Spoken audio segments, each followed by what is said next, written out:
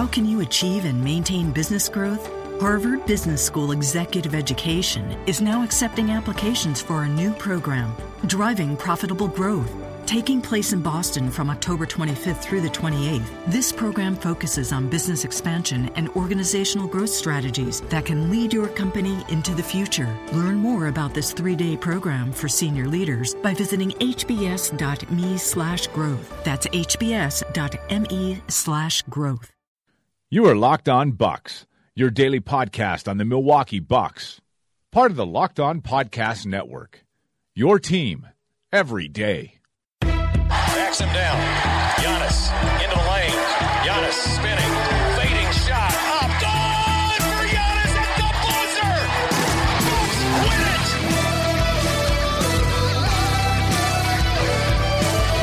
We may be young, but we believe on the future.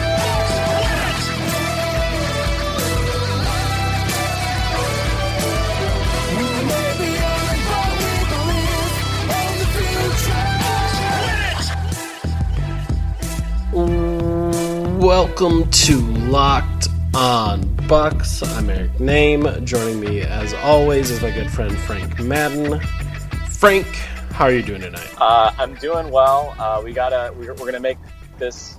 We always talk about doing quick podcasts, but I actually have an incentive to do one because I'm in Dallas. I went to the game.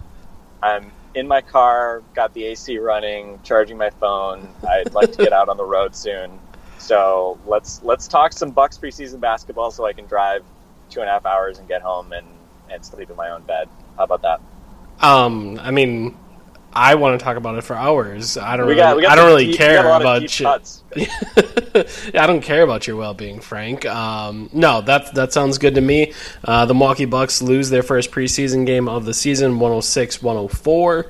And I guess let's start here, Frank. If anyone follows you on Twitter at FMaddenNBA, they would see that you sat very close to the floor. I would assume you got a great deal on those tickets from our good friends at SeatGeek. And I guess, what was it like to watch some Bucks preseason basketball? You got to do it before I did. I don't get to do that until Wednesday. Yeah, it was kind of fun because it's preseason. Like, I generally don't like going to other teams' buildings and, like, being an opposing fan, in part because I hate when opposing fans come into the Bradley Center and are really, like, vocal and annoying. So, I try to be, like, respectful, but I also don't try to hide which team I'm cheering for. And in a preseason game, no one cares. So it's actually kind of nice.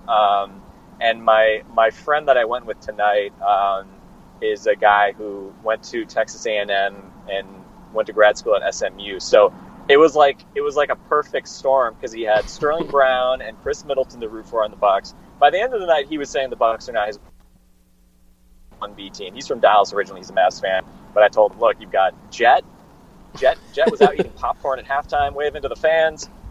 You've got Jason Kidd, obviously, who got a nice round of applause in Dallas as well for his role on that championship team. So yeah, I won over a new Bucks fan tonight, but it was interesting. I mean, it wasn't a huge crowd. I got my SeatGeek tickets. I think I got over $200 off the face value of the tickets I was in. So shout out to SeatGeek for the hookup. Well, not even a hookup. I'm not special. I just use SeatGeek. Correct. So that was nice. Preseason pricing certainly kicking in on SeatGeek. But yeah, it was fun, and obviously, probably the not fun part, which we obviously haven't podcasted yet since over the weekend. But obviously, the sad news was Giannis not playing because of his dad passing away, which obviously kind of was just, I think, a shock to everybody. Yeah. And obviously, who cares about missing one preseason game? But obviously, just the fact that Giannis wasn't here because he's, having to be with his family for his dad's untimely passing. I mean, that obviously kind of just put a down note on everything over the past few days. But you just hope that Giannis is able to spend time with his family. And yeah, I don't know. I mean, I guess before we get into the game, it's amazing. I was talking to my just some other Bucks fans about this, and I'm trying to think. I'm not sure if any Bucks player has had a family and parents as visible as Giannis. You know, we kind of got to know Giannis when he was a kid, coming over as 18-year-old without his family, and then how big of a deal it was when his family finally came over. And I think a lot of us probably remember that Knicks game where he started. I think it was mid-December of 2013, and his parents were in the crowd, and he played great, and they won, and it was really a magical moment, you know, for this kid. And his parents, Charles and Veronica, were, you know, fixtures. If you went to Bucks games, you saw them. You know, his dad always dressed up in a suit. They're quiet people. They're not like loud. They are not the LeVar Ball school of basketball families. And I mean that as a compliment. And you know, I don't know, just really tragic at 54 years old that Giannis would lose his dad. So, you know, again, I don't know what else you can say about it. It's just, you know, a horrible thing for anybody to go through. And, you know, you just hope, obviously, with his whole family around him that, you know, they're able to get through this about as well as you can. Yeah, I think the thing that you think of is actually seeing them and them being visible. Like, it was just such a big deal for them to be able to get to come to the United States, and they're always such a visible part of his story that it's just heartbreaking. Like you said, you don't really want to see anyone go through that, and even if their parents weren't as visible, even if we didn't see him around as much as we did, like it's just brutal. So obviously terrible, and I don't know. I would kind of guess we won't see Giannis the whole week. The preseason schedule is kind of a little bit strange in that it's Monday, Wednesday, Friday, and then not again until the following Friday. But I wouldn't be shocked if we don't see him the whole week, and I wouldn't care if we don't see him the whole week. That should absolutely not be a priority coming back to play these preseason games. So it's just brutal stuff, and you hope that with as close as that family is, that they can obviously help him kind of get through it. Losing a loved one is never fun, and it's not something you really want anyone to go through. So seeing Giannis go through it will be kind of just as bad. And obviously condolences out to their family, and you just hope for the best. Yeah, I mean, hopefully Giannis is doing what he needs to do, and you know, again with his brothers, you're just happy that he's had them around, and that they've obviously had the last couple of years to be able to spend all this time together. But you know, again, nothing can make up for losing, you know, a parent, especially, you know, in such a shocking way. The report was that he died of a heart attack, and no suggestion that anything like this could happen, and so just a shock for everybody, I'm sure. So anyway, I don't want to. It feels almost stupid to talk about preseason basketball after something as big and weighty as that. But the good news is, Frank, that it would feel dumb to talk about preseason basketball anyway. Anytime, anyways. Just an extra perspective, on why this doesn't matter. But yeah, I don't know. I mean, look, we obviously we want to take our mind off, you know, this stuff a little bit, and I'm sure people want to talk about basketball and start thinking about that, because big season for the Bucks, and obviously kind of a random way to start it without your best player. Thon Maker also kind of set the scene. I knew Giannis wasn't going to play when I got to the arena. I assumed Thon was going to play. I'm not sure when the news came that he was not going to play today. I didn't realize it until I was sitting there, and I'm like, John Henson's starting. Well, I know John Henson grew up at least partly in Texas. Like, is that why he's starting? And then I was looking around, and I couldn't see Thon anywhere. I was like, is Thon really not playing either? And I was like, okay, great. Well, it's the two most interesting guys on the roster not playing. So, but it's preseason, and, you know, a very preseason lineup, starting lineup, featuring Malcolm Brogdon, okay, Chris Middleton, okay, we like that. And then from there on out, a kind of a random group. Henson standing in for Thon. Greg Monroe still coming off the bench, even with Thon out. And then the rookies getting a look. Sterling Brown, maybe in part because it was a bit of a homecoming, coming back to Texas after playing collegiately here, and also DJ Wilson starting, not a homecoming game for DJ Wilson, but starting at the 4 effectively in Giannis's place. And I don't know. I mean, maybe do we want to start with the rookies, or where do you want to start with? Because obviously a lot of this is just, you know, kind of understanding where guys are developmentally, and Certainly the young guys are the ones we have the least sample on. I think we know Chris Middleton's going to be probably pretty fine, but I don't know. What were your impressions of Sterling Brown and DJ Wilson? I feel like one of those players looked a fair bit better than the other. I tweeted it out at the half and said that I think Sterling and DJ look largely okay to me.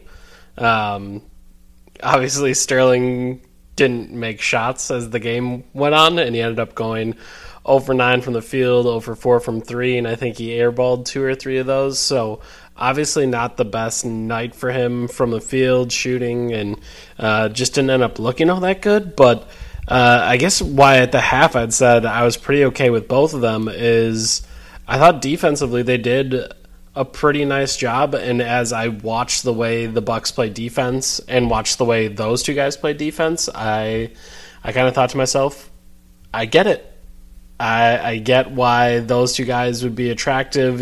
There's a couple possessions in both the first half and second half where DJ Wilson got switched on to guys. I know in the first half it was getting switched on to Seth Curry. And again, Seth Curry is not Steph Curry, but he is somewhat elusive. He is able to shake you a little bit off the dribble. And I thought DJ Wilson held up pretty well in those spots.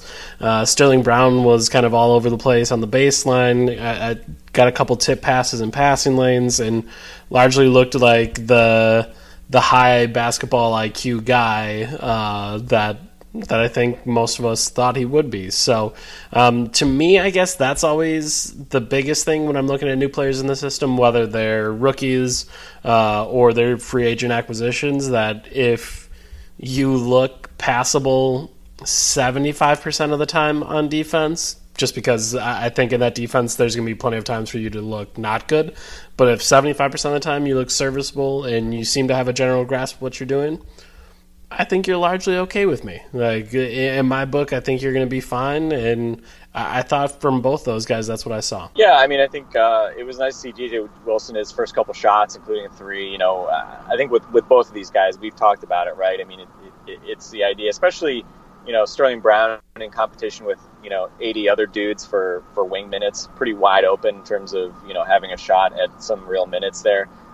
We said it about Rashad Vaughn, same goes for Sterling Brown. If you come out and defend and hit shots, you have a very good chance of playing. And Sterling Brown, again, his floor game is probably okay, but in terms of making shots, I mean, the nerves were showing tonight. And, I just thought back to that first preseason game where for the first half I didn't even realize – first Summer League game where I didn't even realize he was actually playing that day because he had signed like the day before, and I was like, oh, he's probably not going to play, and then I just didn't recognize him, and he was really bad. Of course, he's had a bit more practice time this time around, so he didn't have the same excuse for not being prepared. But again, he looked a lot better as Summer League went on. You can only hope that the same will be true during the preseason. And, if this is any indication, he'll probably continue to get a fair bit of run in the preseason. I'm sure they want to see what he can do, what Rashad Vaughn can do. We saw Gary Payton a fair bit tonight. He's obviously in that mix. We didn't see James Young, but did you hear a reason why James Young didn't play? I did not even see him on the bench, I want to say. I did not hear a reason, no. Yeah, okay. So, anyway, yes, much to be improved with Sterling Brown. I'm sure he will look better than he did tonight on most nights, because not only was he was missing badly. Like you said, I think a couple air balls, a thumper off the backboard that got no rim, just not good shooting-wise. And DJ Wilson, as you said, I mean, you can kind of see the tools, you can kind of see them, how those might work in an NBA setting. But again, much of tonight was not an NBA setting, right? But maybe the first quarter was kind of like all NBA players on the court with Dirk and, Dennis Smith, who didn't really play much the rest of the game either. But good to see DJ Wilson starting, so at least we get some sense of what he would look like against real NBA competition rather than just seeing him, kind of mop up in garbage time, which, again, he did play late as well. But we'll see. So it'll be a process with both those guys. Nice that they can get some major minutes and throwing them a start, whether it was circumstantial or not. good to get those guys some run and hopefully get the jitters out early. Yeah, I mean, 27 minutes for Sterling Brown tonight. He was first on the team in minutes, and DJ Wilson 23.5 for him. He was second in minutes. So that's kind of, or at least I think, the goal of those preseason games is, all right, those guys probably aren't going to get a ton of run, and they might be guys that see themselves on the outside looking in, even with a deep Jason Kidd rotation. But getting them 27 and 23 minutes to start their NBA careers can hopefully be a good thing just for them to see what it's like and get out there and kind of experience the feel and the speed of the game. So we'll have to see what they have going forward. Well, only thing I'd add, this is my one random thing I can point out from having been at the game. I'm not sure how noticeable it was on TV. Obviously, this you could have seen on TV as well. But there were a few times where DJ Wilson found himself either on a help or something like that, where he was defending the rim, and guys were able to kind of put their body into him a little bit and just sort of finish over him, and he really wasn't able to contest a shot effectively. Which again, for a guy who's 7'3" and reasonably fluid athletically, you'd hope that he can provide a bit, of occasional weak side shot blocking, or make life a little bit more difficult at the rim. I don't think we really saw much of that tonight. And again, I think this is something we saw more in Vegas as well. There are a lot of times where he looks smaller than he is, considering he's a guy who's 6'10.5" in shoes, 7'3" wingspan. Doesn't always play big, both offensively and defensively. We've talked a lot about his rebounding or lack thereof. Just one tonight. Just one rebound. Yeah. And I think I thought he had 2 offensive rebounds on the same possession, I want to say. Oh, yeah, that's true. He did. So the stat sheet has him as 1, but there was definitely 2. Yeah. And then, and I think the interesting thing was that early in the first quarter, after the Bucks had a timeout, you could see Sean Sweeney on the bench kind of exhorting him, giving him the get your hand up motion. And I'm not sure if that was for perimeter defense or inside. I mean, obviously he had his hand up when he was trying to defend the rim. It's probably more of a perimeter defense thing. But anyway, interesting to see. The teaching process is obviously an ongoing thing with both those guys. Well, let's talk about the resurgence of John Henson. And this was playoff John Henson. Yeah, right? That was the guy that we saw. So, obviously, you were in the arena, and I'd assume not paying attention to your Twitter feed. But I tweeted out early in the game that something to the extent of, man, wow, John Henson's really doing a nice job establishing position at the elbow for these corner series plays, and man, he's doing a really nice job rolling to the rim. Who's guarding it? Oh, it's Dirk. Yeah.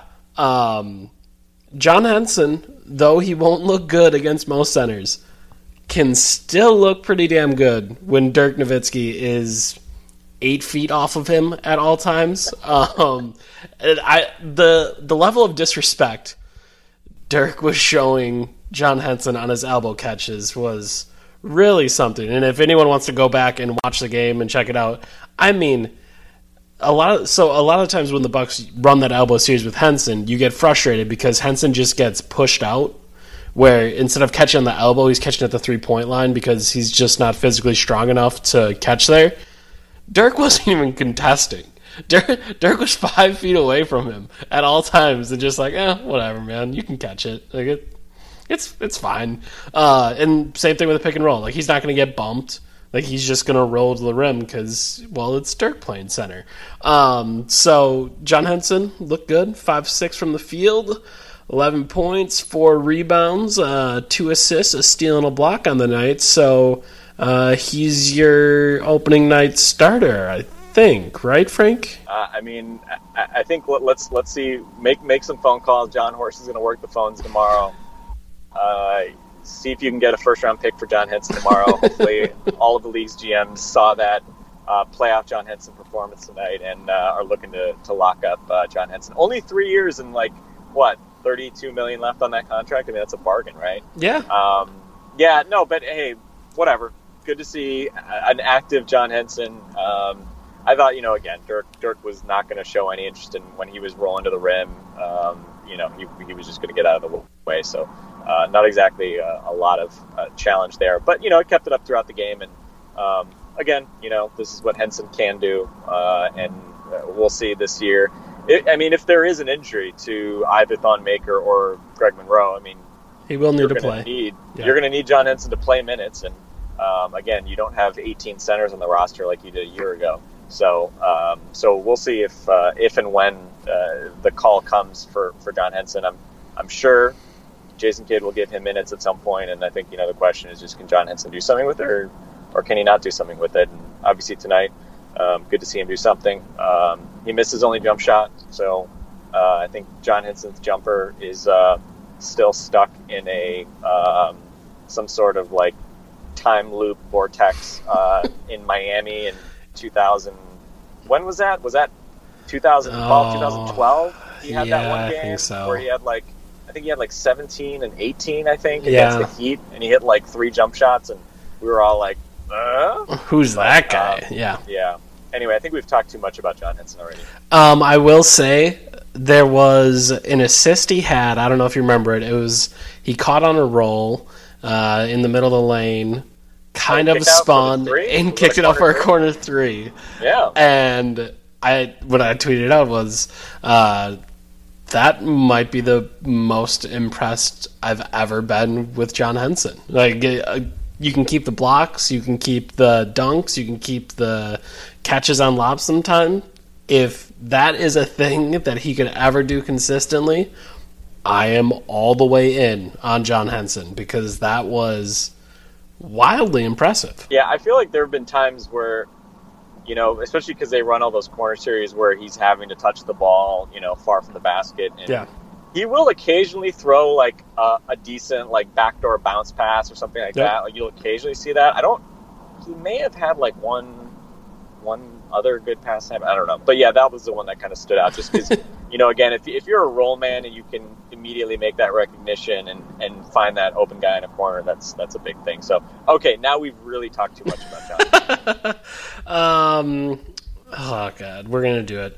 Let's talk about the other Tar Heel. Kendall Marshall tonight had played 16 minutes. He had 0 points and 10 assists. Tell me more about how great Kendall Marshall is, Frank. Okay, well, first off, someone tweeted at both of us accusing us both of being Kendall Marshall haters.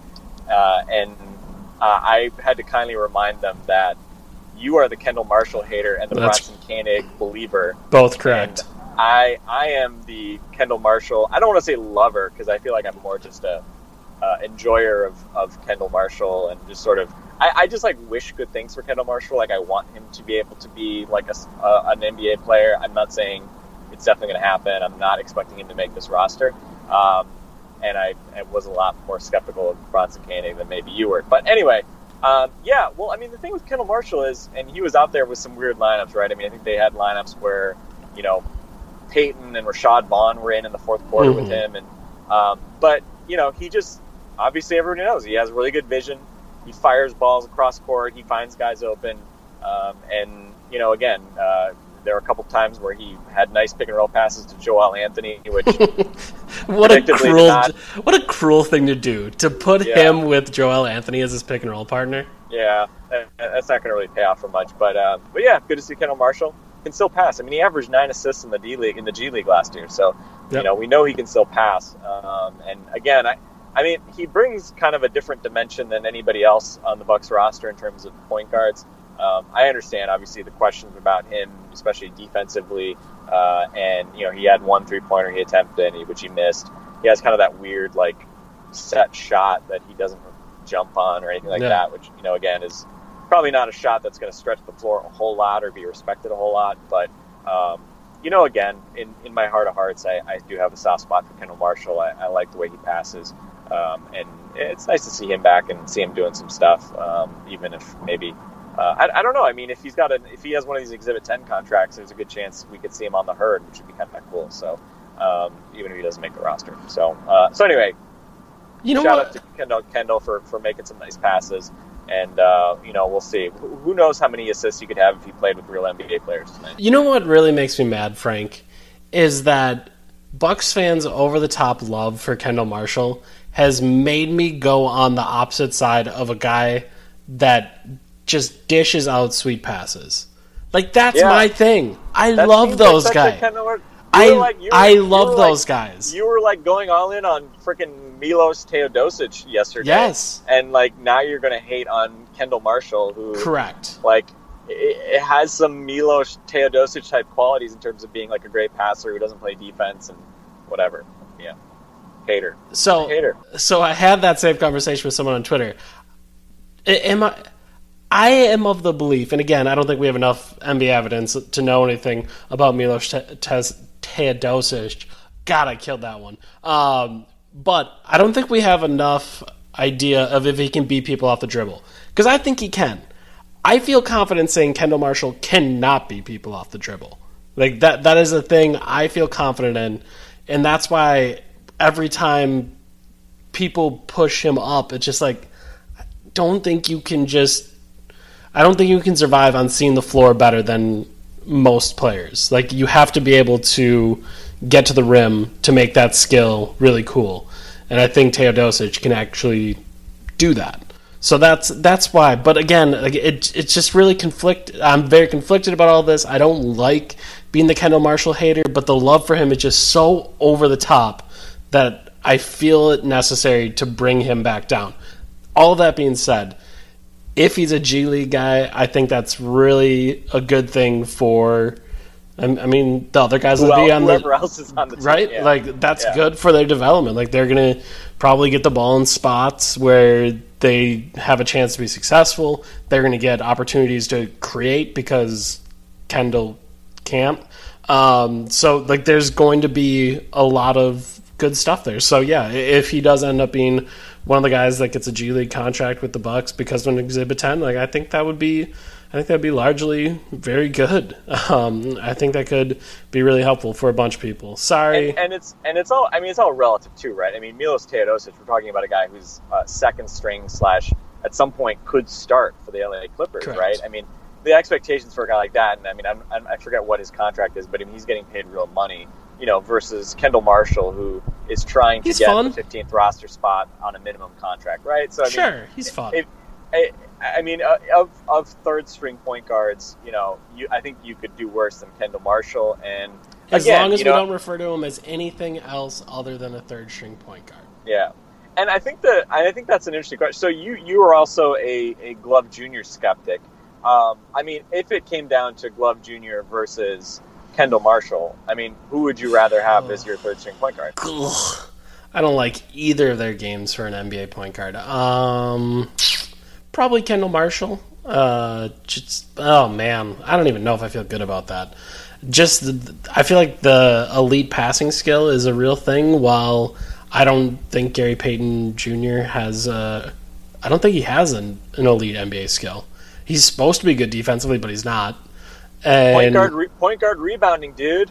It's going to win you a lot of games, isn't it? No, it's not. So yeah, probably Kendall Marshall, but I'm not in love with those options. Not that I'm in love with any of the 15th guy options, but still. Yeah. Why don't we talk real quick?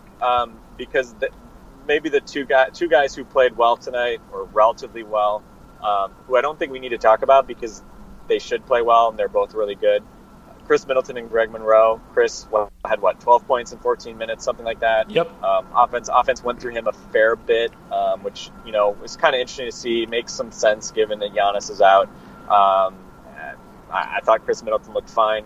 Seemed like he tried to get up some threes. Did he shoot 4 threes tonight, something like that? He 14 did. Minutes? He did. Nice. And 2 of those were pull-up threes, so you can't see me doing it right now, but I'm doing the Leslie Knope, like, electric boogaloo arms right now. If you can imagine that gif, like, there was a pull-up on a ISO on the right wing, and there was a pull-up on a pick and roll in the middle of the floor, and both of them were from 3. And I was all about it on Twitter, threw a couple GIFs out there, and people were like, well, him just shooting them, like, he's got to make them. And in my head, I was like, no, he doesn't. No. Just because, like, it's relatively simple math, I think, at least. Like, if you hit 50% of your pull-up 2s, that's about 1 point per possession. And if you hit roughly 33% of your pull-up 3s, that's 1 point per possession. So like the efficiency of all these things, like the reason those mid-range shots can be bad is because you have to be super elite at them for that to be a good shot, while with the threes you don't have to be as elite, and it pulls defenses out further, and it makes them think you're more of a threat coming off the pick and roll, and opens up your passing lanes. It makes you a more dangerous passer. It makes you a better player. So it was funny that we've been asking for that for so long, and then I actually had some of my mentions that I was like, well, just shooting those doesn't really help, and I don't really agree with that. Like, I think just shooting them does help. Like, even if he only hits 30% on pull-up threes, I don't think he would because he's a very talented shooter. But even if he does, I'm okay with that, as opposed to him shooting 46% on pull-up twos or whatever it is. Like, I'll take the pull-up threes. Yeah, and I'm guessing whoever was complaining about Chris putting up threes like that, I'm guessing that person is not a citizen of the Teletovic archipelago, because I'm sure that they don't have very progressive views of Mirza getting up 28-foot shots off the catch either. But yeah, that was encouraging. Hey, do the math. 14 minutes, 4 threes in 14 minutes. That work that out times 2.5. That would work out to 10 threes in 35 minutes, which seems unrealistic and unlikely. Unrealistic, but much more in the right direction versus what we've normally seen of 4 or 5 threes per 36 minutes, something like that, which just is not nearly enough for a guy who shoots as well as he does. Greg Monroe, 12 points, 7 rebounds, 2 assists on the night. Did Greg Monroe things, threw his body around. By the way, Nerlens Noel, is Nerlens Noel skinnier than he was in high school at this point? I don't know. I don't know what he looked like on TV, but Nerlens Noel is so skinny. I mean, he came into the league really skinny. I think everybody assumed he would fill out a little bit. I don't know. He was, sitting around waiting for a contract most of this summer, and whatever he was doing did not involve eating food and getting fat, which I feel like normally guys do as they get out of shape and they put on weight.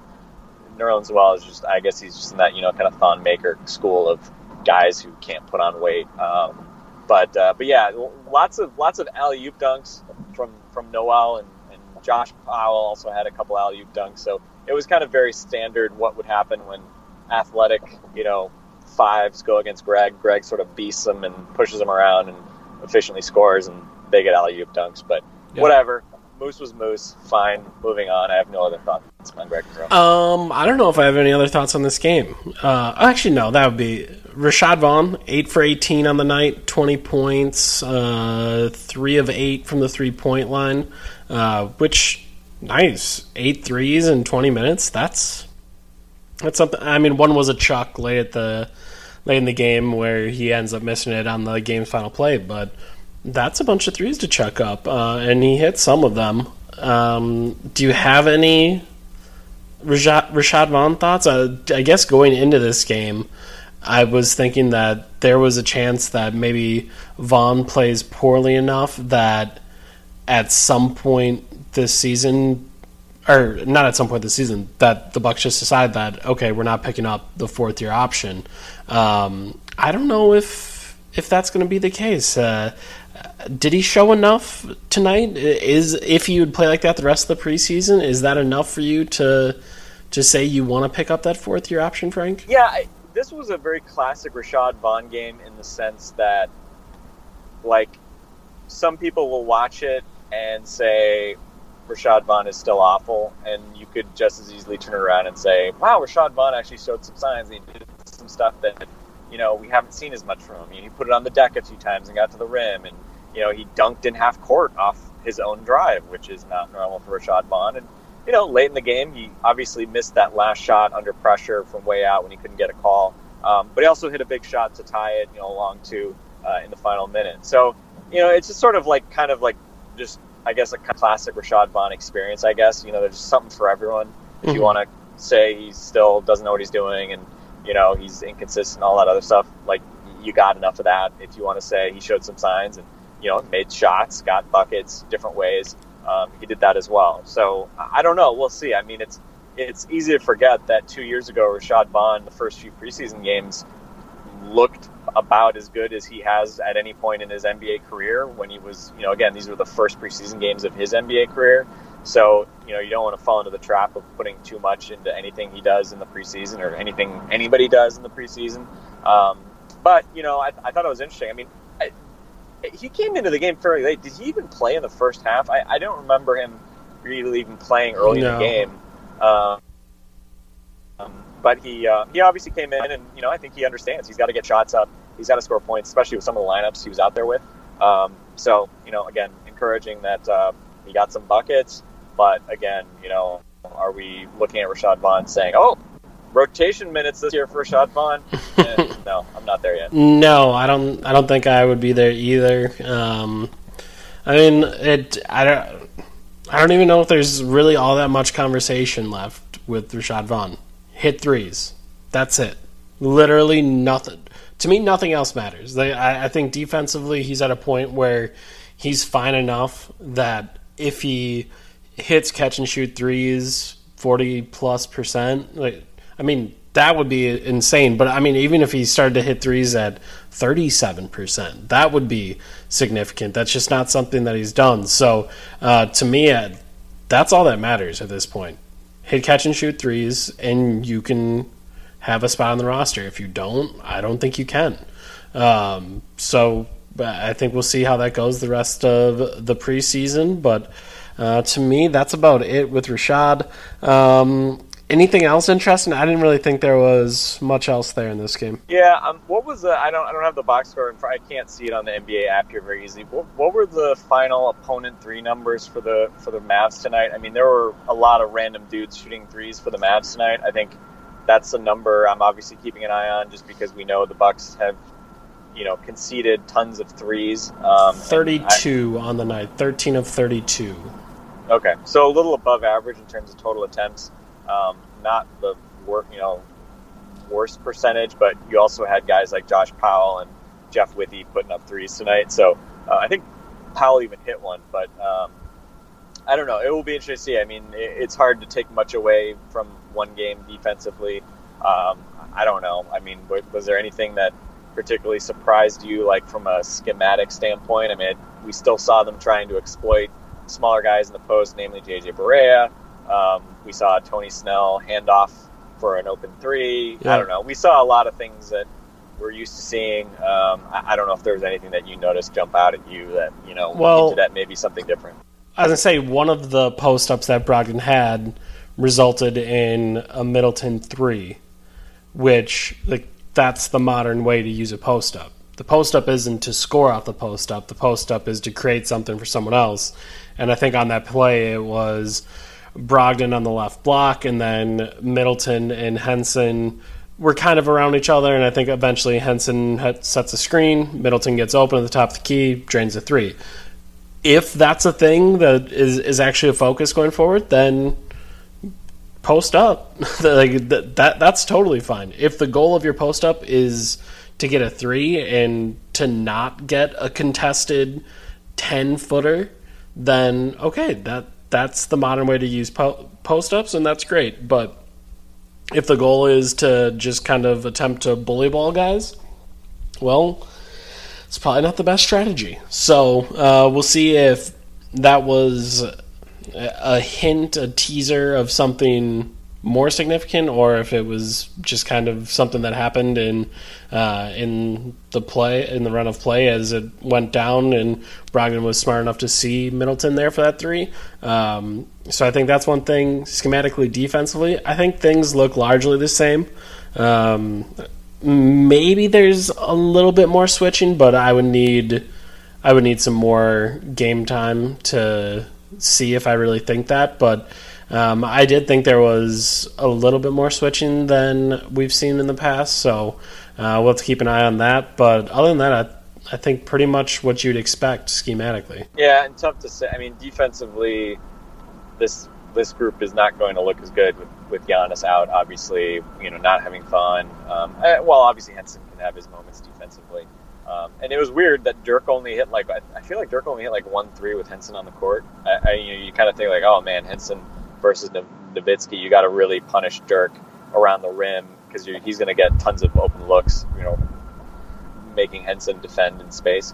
And again, maybe it was partly just the Mavericks' indifference and Dirk's indifference. But it will be interesting to see. Obviously, tough to kind of gauge anything defensively unless, Thon and Giannis are back in there. That's when we'll get a better sense of it. But I don't know. Anything else that you notice? I think the only other guy I'll make a comment of is my buddy Kyle, who was at the game with.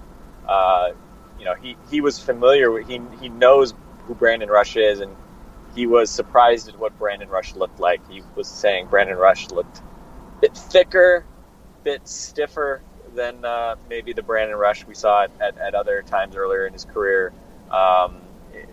He was commenting, just looked like his uniform didn't fit. There's something about it. It just didn't look like Brandon Rush was comfortable at any point in the game tonight. And I don't know. We will see. We didn't see that much of Gerald Green.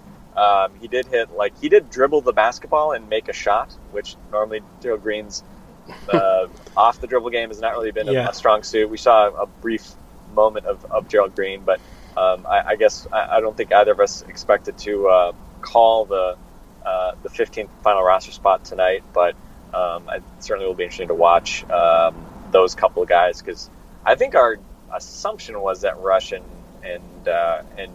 Green were kind of the two most likely guys, maybe Green the most likely, but we will see, because obviously lots of different types of players are vying for that spot. And hey, Joel Anthony hit a hook shot tonight. How about that? You know what? I will say this. Shout out to Joel Anthony for trying. Seriously, bringing the effort that he brings. Like, you could definitely be, I mean, he's fighting for his NBA life, but you could be a guy in a 15th spot, see that this team already has 3 centers that, aren't going anywhere, and think to yourself, like, ugh, whatever, like, why would I go hard after this stuff? And he was going hard at rebounds and putbacks, and I think he got an assist to Rashad when he was able to grab an offensive rebound. So, you know what? Good for him. Like, that's awesome. And again, it's super helpful for the Bucks in the postseason, in the preseason, because, well, then you don't have to worry about playing Thon a bunch and playing Monroe a bunch. Like, you can give, I think, 10 minutes tonight to Joel Anthony. Maybe it goes up to 15 in these upcoming games, and you can give him a little bit more time and not tire your guys out or worry about injuries or anything like that. So good on him. I think that's about all I got. You good with that? Yeah, my guess is this might be the last time we discuss Joel Anthony on this Milwaukee Bucks podcast. But shout out to NBA champion Joel Anthony. Shout out Canada, because that's where he's from. And hopefully the rest of this week, more importantly, as we said, hopefully Giannis spends the time he needs to with his family. Again, best wishes to him. And obviously our most heartfelt condolences. I'm sure all of Bucks Nation feels the same way with the passing of Giannis' father. And Thon Maker, hopefully his ankle starts to feel better, and hopefully see the real Milwaukee Bucks sooner rather than later. But if it takes a game or two before that happens, not the end of the world. Yeah, and hopefully we do see the real Bucks at some point. But also, it's the preseason, and we'll get a couple more chances to see if the Bucks can, show themselves. If the real Bucks can kind of be a team and look like a team ready to go for the NBA season. We'll find out more on Wednesday, then on Friday, and then we'll wait a whole nother week for that following Friday. But that's going to be it for us on Locked On Bucks today. I'm Eric Name. That was Frank Madden. This has been Locked On Bucks. We'll talk to you later.